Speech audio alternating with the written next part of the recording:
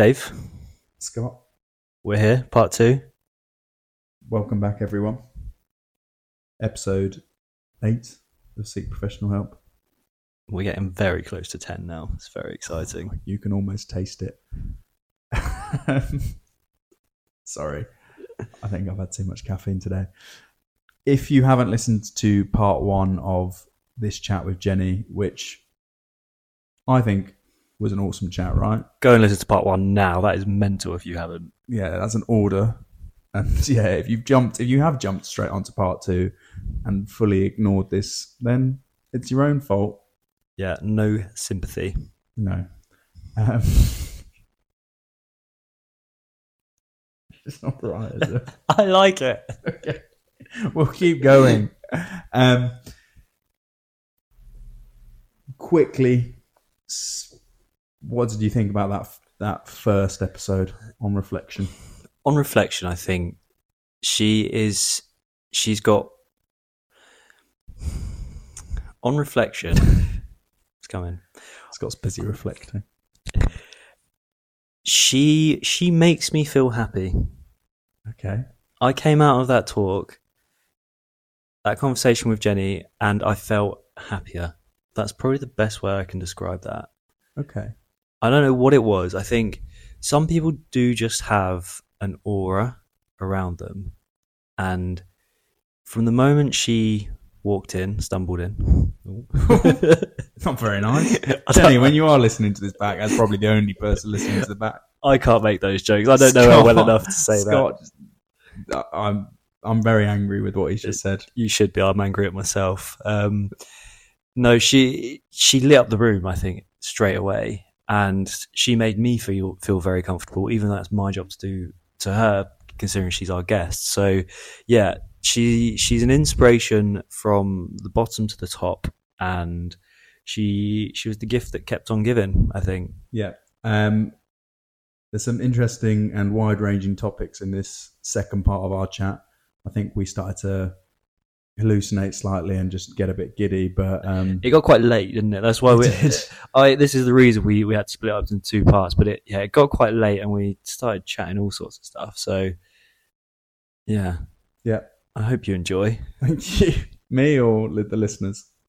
Anyone that's listening. Good. Okay, everyone, enjoy part 2 with Jenny coming up.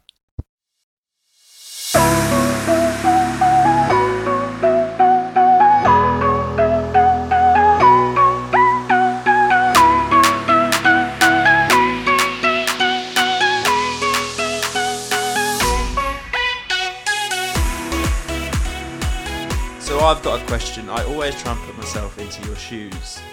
That wasn't meant to be a pun. Jenny's got this new brace on. Just a disclaimer here. My shoes, probably the weirdest pair of shoes in Great Britain right now, but I've got a size 38.5. I don't do UK sizes. I'll do Euro. Sorry, guys. What that means. 38.5 on my left foot and a size 46 on my right foot. I told you the Frankenheel was a bit weird. Yeah. And so I always try and put myself into your shoes, and one of them always keeps falling off. No, let me start again. Cut. I, as a medical professional who's undergone a lot of rehab and treatment and stuff, and been in hospital and had operations that obviously you will have never had before, do you think this experience will make you a better doctor and a better clinician? Yeah, 100%. I think there's no way, unless you're made of stone, there's no way it cannot.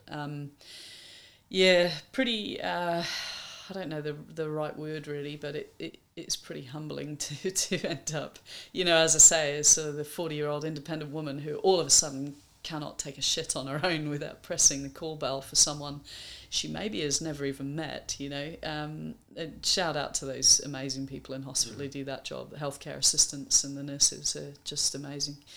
But going through that process and the frustrations that come with it, even when the standard of care I've received here has been exceptionally high, But it doesn't mean there are not frustrations, and it doesn't mean there are not people who are amazing clinicians, really well-intentioned, who come in, move your bedside table away so they and the team can speak to you, and then don't put it back. And you know it's Saturday night and the nurses are so busy and you don't want to ring your bell to ask for your bedside table. And it's so near yet so far. So you pour coffee on them. So you pour coffee on them. I only learnt that trick after discharge, Dave. Thanks for the teaching. If only I'd known. But yeah, so things like that. And I instantly thought of all of the times that I've done that to some poor patient who can't reach their bedside table or their walker or their, or I'd be, sometimes I'd be on the phone to just one of my very dear friends in Ukraine, and they were on the front line, and tomorrow, who knows, maybe I'd be able to speak to them, maybe they wouldn't be there. That's the reality of that, of any war, but of this war, it's obviously horrific. And I'd be on the phone to a very dear friend, and there'd be someone who, be standing there with that facial expression that just says, I'm the clinician, I'm so much more important than whoever you're on the phone to, so put the fucking phone down and speak with me now, patient. Of course they didn't think that. They were all a lot kinder and more considerate than that, but you do feel a little bit like that, and there were certainly times when I walked into somebody's room with that attitude and I have no idea who they were talking on the phone to. They could have been saying goodbye to their aunt who was on her last legs somewhere else, and there's me barging in, interrupting to tell them the results of their x-ray or whatever else. But I think in general in healthcare we see our time as just so important, and we minimise the importance of the patient's time. And to my utter horror, because I always thought I was a bit better than that, being a patient, with a pretty serious injury really made me realise that actually I'm not that good and I need to do better.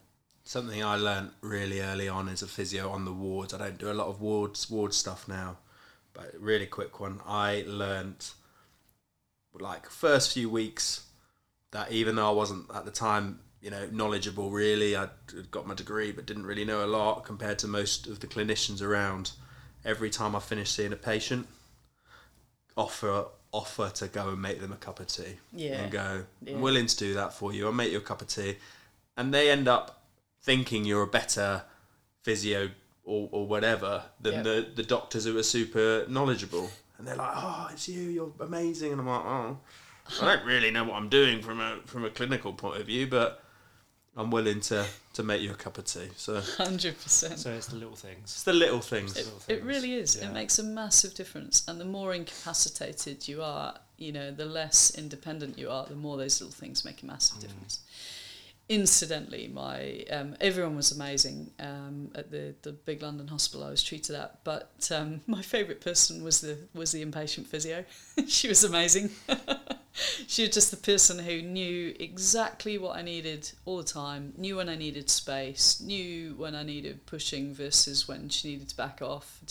She was actually a very experienced physio, but just that human touch, where she was the only person who came round where I was never, that and the lead consultant, the only people who came round to my bedside where it didn't matter how grumpy I was, what time of day, what was going on, how much pain I was in. I was just really grateful to see them. Yeah.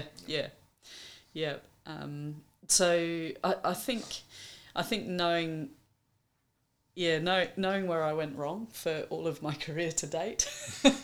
No, it's not quite like that, but you definitely, you cannot put yourself in the shoes of a patient with major trauma or a major illness unless you've actually had it. I'm convinced of that, really. You can learn lessons for sure, but for me anyway, I wasn't perceptive enough ever to really pick up those things until it was me. And now you can truly empathise with how it feels. You've lived that, and I can see. Yeah, definitely. To a certain extent, with the caveat that everybody's experience is slightly different, and it's no good me bouncing into someone's room trying to sort of G them up and crack the jokes that made me laugh when I couldn't toilet myself or reach my water on the bedside table.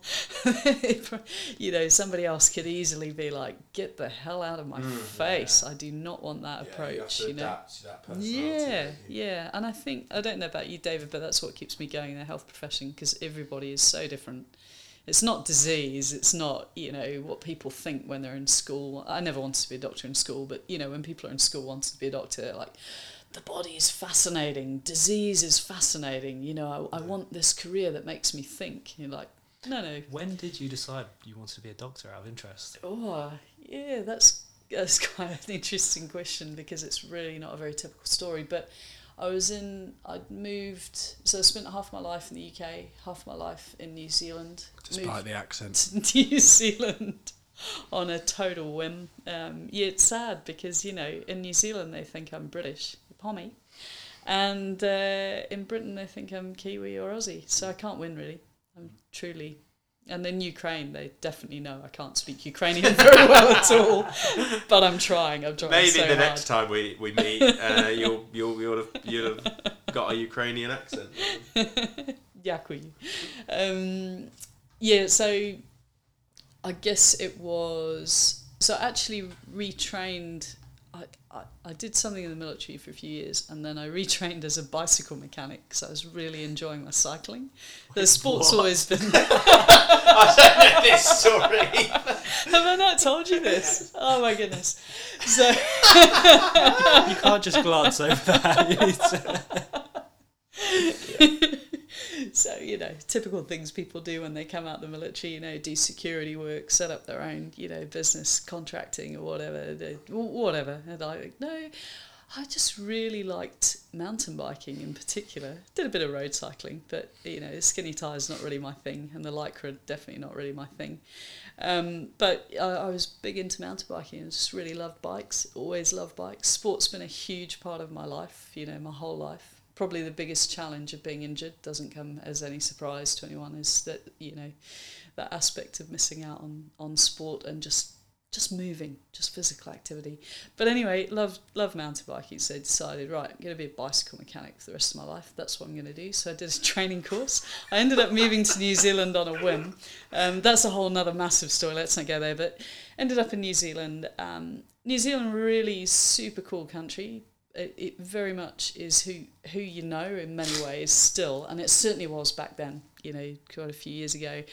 So I really struggled to get a job initially as a bike mechanic, and I started working I worked in a factory bagging lollies, sweets, in the English word, bagging sweets.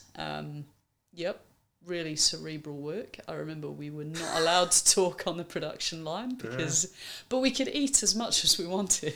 Oh, God. And I remember pretty quickly. Yeah, I do remember the manager. She rationalised this by saying, "Look, we don't like theft. We don't like thieves. If we let you eat your fucking fill of sugary shit all day, you won't steal a bag of it and take it home." I was like, right, okay, that's fine. So really liked the jet planes. That was my favourite. Jet planes and jelly beans. If I ever get a litany of weird and wonderful cancers, it'll probably be from those 6 months. But anyway, I was on a 0 hours contract, earning minimum wage as a recent immigrant, bagging lollies on a production line. And other than my colleagues, who are pretty cool people, it was fairly miserable. And I think I did a few months of that, and I just thought, Jen, like, what are you doing? Like, what is this? You've gone from a successful career that you've thrown the towel into, the 0 hours miserable contract. But free sweets. But free jet planes and jelly beans. No. There was even some of that good, that chocolate that's never actually seen a cocoa bean in its life. That sort of chocolate. Yeah, it's the best kind. Yeah. The stuff that Easter eggs are made of. Yeah, there was that too. But no, one day I just thought, what are you doing? I'd done kind of okay at school until I was about 16, 17, until I could drive. Does that sound familiar? And then all of a sudden you go, went away and did some other cooler things and some sport and some flying and other bits and bobs. And then I guess I'd always wondered if I could do good at academic stuff. That sounds intelligent, doesn't it? And the answer is no. 100% no. It's taken me maybe 16 years to find out, but the answer was definitely no. yeah, so I thought, maybe I could go to university. And I was reading, I can't believe I'm admitting this to the world on a podcast. I really hope it is only your two mothers. You're really overselling this across the world. You might hit 4 of our mates and our mums, but yeah. Yeah, where's your mum this week? Because she might be on the other side of the world, in which case... so I was reading this trashy novel. I don't like fiction. I was reading this trashy novel about a GP who hated her life and had just got divorced. And there was something in there that made me think, I wonder if I could be a doctor. It's too bizarre, isn't it? But honestly, it's completely true. And I ended up getting into Auckland Medical School. Thank you very much. Shaking his head. I'm learning. I love the way you make decisions. I think it seems. It reminds me of you slightly. Yeah, it seems so almost flippant, but it works out really well. It just works out. Yeah. Oh, I don't know. Would it work out in the financial markets though, Scott? That's the thing. I mean, a lot of people have got rich on luck, so probably. It's the old adage. It's better to be lucky than good. Exactly. Yeah. So you read a trashy book and decided to become a doctor. That's really embarrassing. I'm admitting this to whoever's listening, but it's completely true. And so I ended up in shout out to Auckland Medical School. Thank you very much for letting me in. Look, with every year, I just realised how lucky I was to effectively trip over and fall on my face into medicine, because it just got richer and richer and gave back more and more, and sort of more interesting, intriguing career. Probably a couple times I've almost left, just because sometimes do you get a bit bored. The world's a big place, isn't it? And there's lots of stuff to do. It's all a bit fascinating. One year I decided I wanted to race bikes, so I went and did that, but it was pretty rubbish. It was really good fun though. And eventually... Or motorbikes? No, bicycles, yeah. So, and eventually the dean wrote to me and said, look, you're just about smart enough to take 1 year off, but you're not smart enough to take 2 years off, so come on back, or bugger off. But I'm glad I saw it through. I now work predominantly in rural hospital, so sort of true generalism really. Do a little bit of everything, jack of all trades, master of nothing. But there's always phone a friend with some amazing specialists. Who we can phone up and ask for advice. And it's a wonderful community of colleagues, and it's very, very rewarding to serve these communities that are really in the back of beyond sometimes, difficult access through to bigger hospitals and all the medical treatment you might need there if you get involved in some terrible trauma on your farm or whatever. Often we can send an air ambulance and they maybe bypass the little hospital I would work in, but sometimes the place is flooded, the road's closed, helicopter can't fly, and it becomes really difficult, and you end up with some quite challenging cases on your doorstep that nobody would think of that a rural hospital has to deal with. I don't think you guys really have anything like that over here, except maybe in the I don't know, west coast of Scotland, outer Hebrides or something like that. Yeah. Certainly not in central London. So you do that all over the world, basically, wherever. Just New Zealand, actually. Oh, really? Yeah. So although I did sort of sign up to go practice in Ukraine, I actually haven't really worked as a doctor there because I haven't needed to. Trauma is really quite simple, horrific, horrible, but simple and formulaic, especially when you're at the sharp, pointy end and you don't have a lot of resources. A typical approach is make sure they don't bleed to death, first of all.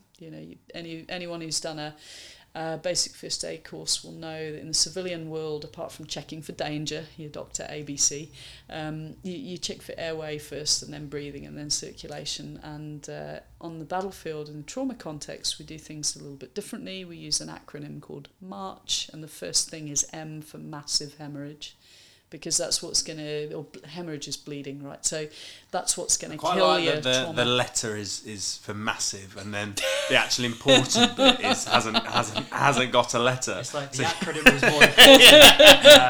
So it's massive. Yeah. I'll let anyone else finish that, but yeah, okay. Sorry, go on. You're absolutely right. And this is one reason why I hate acronyms in medicine. Yeah.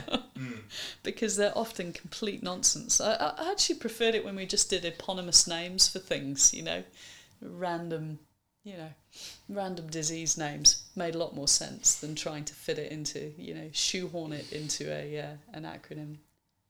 Shoehorns are an interesting thing. Here's a thing I learnt today. So I went to... This conversation's going in so many directions. So random. I love it.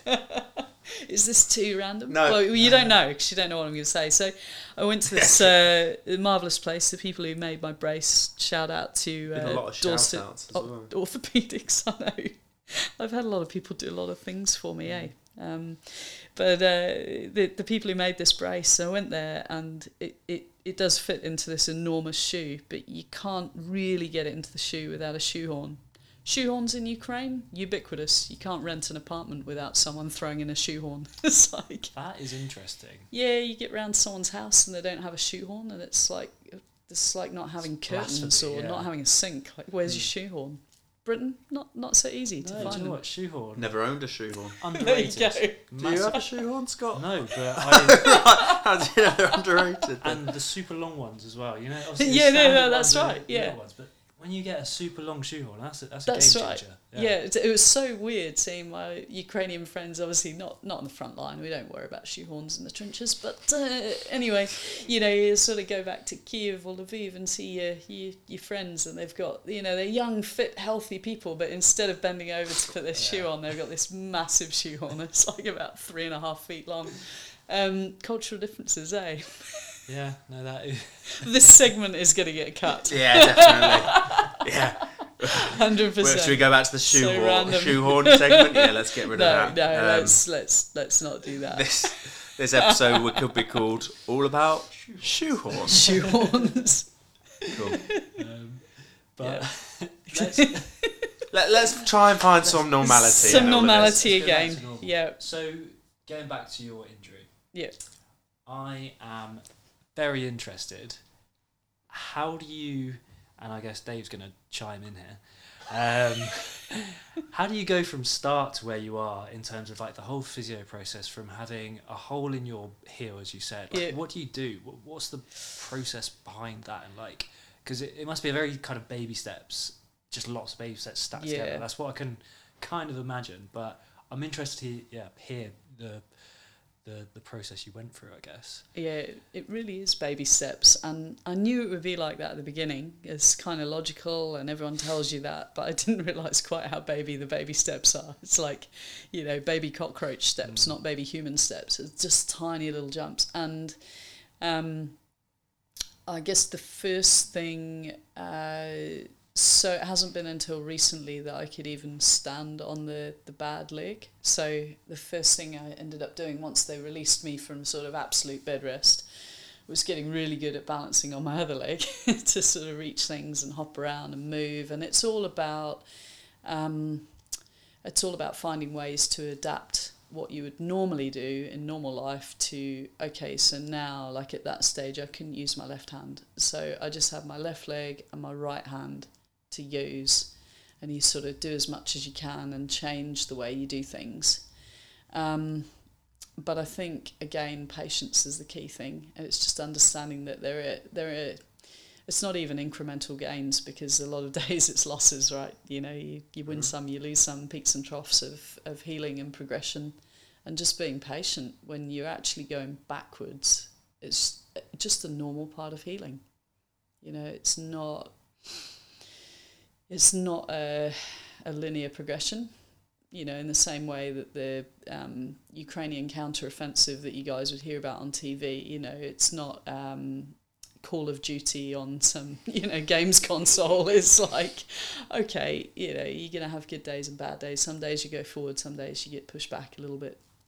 And I would say, it's more or less the process. Learning to use my hand again and try and grip things and move my fingers, and that was a really slow process, and you see it's still ongoing. I can't really make a fist yet. Learning not to point with my left index finger, that's not there anymore. It's like, Just getting used to your new reality really slowly. I think, as you said, I'm definitely going to chime in. I think, and you've touched on it there, but what I always try and do with patients is that thing of setting really small goals, which, if you go almost like a binary, I can or I can't. Can I walk on my bad foot? No, that's failure. Yeah. And so, if you compare yourself to where you were, am I there? No. So this last 3 months has been completely wasted, kind of thing. If you look at it in that way, and it just has to be little small. Yeah, the first session or two, when I was trying to, move my ankle, move my toe, and the toe was like just a lump of stone, wouldn't move up or down. Really, it felt like we would never ever get anywhere, ever. And then you just chip away slowly. I think the key thing is your goals have to be achievable.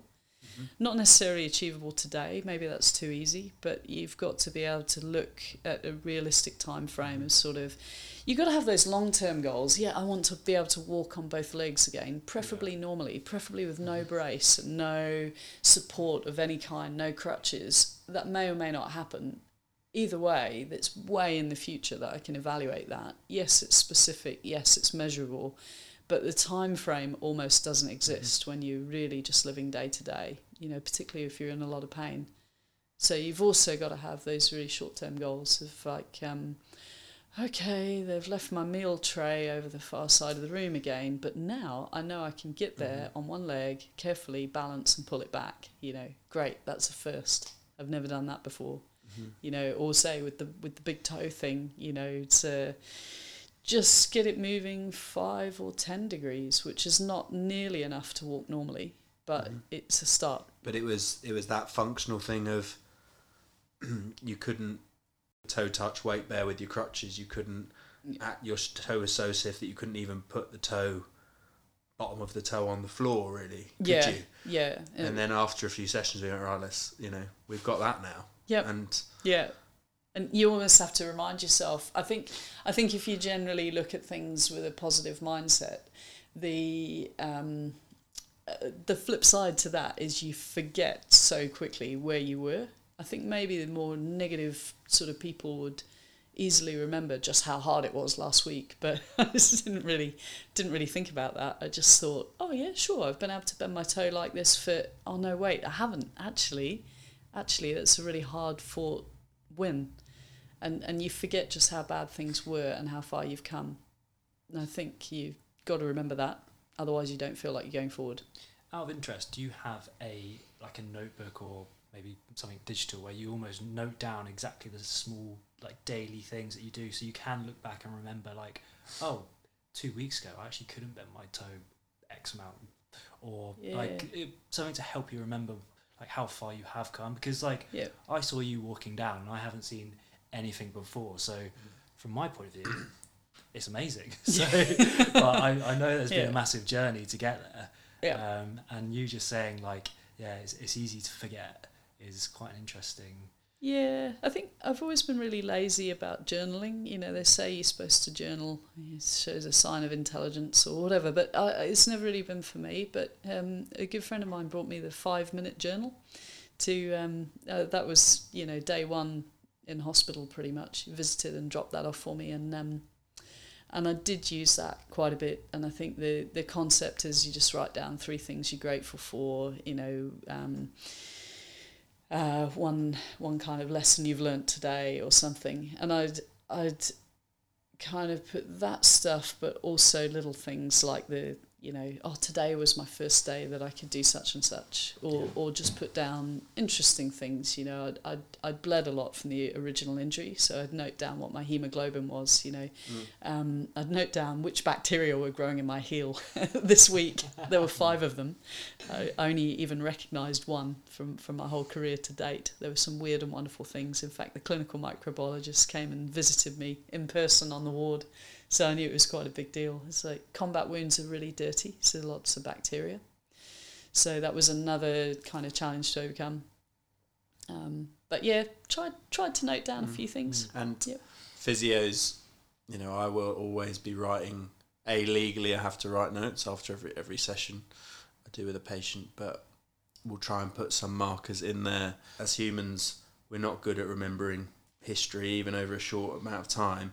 I go, actually, this was here a few weeks ago, and now it's here. And someone who's living with it day by day goes, oh, I didn't realise it has made that progress. We've been using scales, for example, to measure your weight bearing, and okay, I can get 50% of my weight in that leg. Now I can get 55% of my weight. And objectively going, you go, I don't think it's got any better. I go, okay, 3 weeks ago, it was this, and now it's so we. Yeah. So note taking for physios is a little bit of like a journal, and we have to remind patients of it, and it's almost like that thing of like a sculptor every day. If they're just chipping away, they don't see those differences. But you take a 2-week gap and you see someone again, or if someone loses a load of weight and you haven't seen them in half a year, and you go, oh my lord, you've lost a load of weight, and they go, oh, have I? They've seen themselves gradually make that change in the mirror and kind of forgotten that starting point. So yeah, sometimes it's good just to zoom out, isn't it? And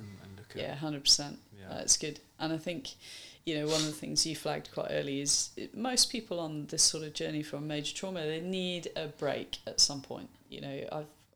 How I've been living my life is, various torture devices given to me by, all the health professionals have been treating me. I put rubber bands around like my fingers to try and make them bend more, and, everything you do hurts, and you've got alarms the whole day to sort of, okay, well, now is the time you do your 30 heel raises or whatever. And a couple of weeks ago, I just binned that for 2 weeks and just went and turned my brain off and saw my friends and had a bit of fun, and didn't even go backwards. Probably progressed a little bit. Yeah, definitely. So your plan is obviously to go back to Ukraine. Yep. Are you thinking? Are you going to wait it out there? Like, is it? How do you think it's all going to end? What's in your? How do you think? Be interesting to hear from someone that's actually been there and like been around people and all that kind of thing. Yeah, I mean, like I said earlier, the one thing that hasn't changed that I think will be exactly what you've seen it on TV is like the spirit of the Ukrainian people, and just the resilience and the defiance, because you've got people who are fighting for their homes, for their families, literally fighting for their families, for their hometowns, home cities, and that is an extremely difficult force for anybody to fight against. So you see, we've got less. Despite all the all the wonderful support from the West, it often feels like we've got less of everything compared to Russia have invaded Ukraine. But that is extremely difficult to make up for. You got people who are motivated, defending the people they love. If you're on the other side of that, that's very difficult to fight. And I think, call me an idealist, but I just believe that good will prevail, and the people who have had their country invaded and their land taken will get that back. And we have got back more than 50%, I believe, of what Russia initially took. Which is crazy, because Russia is obviously a superpower, and the fact that Ukraine's spirit is kind of fighting through that and prevailing is kind of something to be said for the Ukrainian people, isn't it? Yeah, 100%. Definitely the Western donations and everything else, I would never minimise that. But the fact remains, it's very, very difficult to fight against people who are fighting for their families and for their home territory, their livelihood. I haven't asked you this before, but have you got any like historical or family association with Ukraine at all? Did you know much about Ukraine before any of this? Absolutely no association at all, and I knew very little, and I'm sort of ashamed to admit it now, because Ukraine's a huge country, a really interesting culture, and the people are exceptionally friendly. You can be a cynic and say, well, if you're going to go help them out medically, fight for them, of course they're going to be friendly. But no, they're just friendly. They're just good people. There are lots of parallels with New Zealand that I didn't realise when I went out there. You know, I think both of the countries and cultures really respect their producers. You know, the farmers, the agricultural workers. You've got that. You've got this kind of, in New Zealand we call it the number 8 wire approach. I don't know if you've ever heard of that, but it's the idea that number 8. Yes. Bring out the shoehorns. It's all about the shoehorns. The idea that you can fix anything with a bit of number 8 wire, which is fencing wire. You know, any farmer can fix anything with that. And Ukraine's got the same deal, and I'm sure you've seen it, where you've seen them modifying drones and, you know, modifying cars to make ambulances, and, you know, repairing buildings with things that, you know, you wouldn't normally use to repair buildings. And they've just got a way of making it work, a resilience and a resourcefulness. And I see parallels in that with New Zealand, and I guess it makes me feel a bit more comfortable there. It feels familiar, that part. Home away from home, almost. Yeah. Even in the middle of a war zone, which is a little bit bizarre. But, you know, and then the openness, I think the openness of the people, the friendliness of the people, they generally give you the benefit of the doubt, and they'll be friendly, happy, give you the shirt off their back, you know, and it's cool. I've really enjoyed living there and learning about the culture, despite, you know, the obvious. Amazing. And I guess that's probably a nice place to sort of start to round this off, but if you had a final message that you kind of want to give to the people, what would it be? Oh, probably twofold. One to the individual, where, you know, if life gives you lemons, make lemonade. Just get on with it, and if you can, take the support from people around you and do the best you can, because there'll be plenty of other people who have faced whatever challenge it is that you're doing. And one for everyone as a whole, particularly in Britain, thank you so much for everything you've done for Ukraine, and please don't forget Ukraine. Jenny, thank you.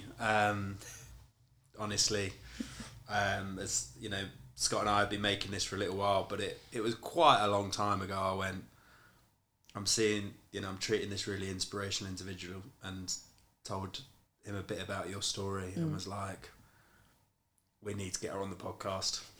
You know, it's potentially come a bit earlier than I thought it would, but it was one of those where I was like, everything about you, your attitude, that mental resilience, that kind of lust for learning and for life is genuinely really inspirational. You've smashed your rehab.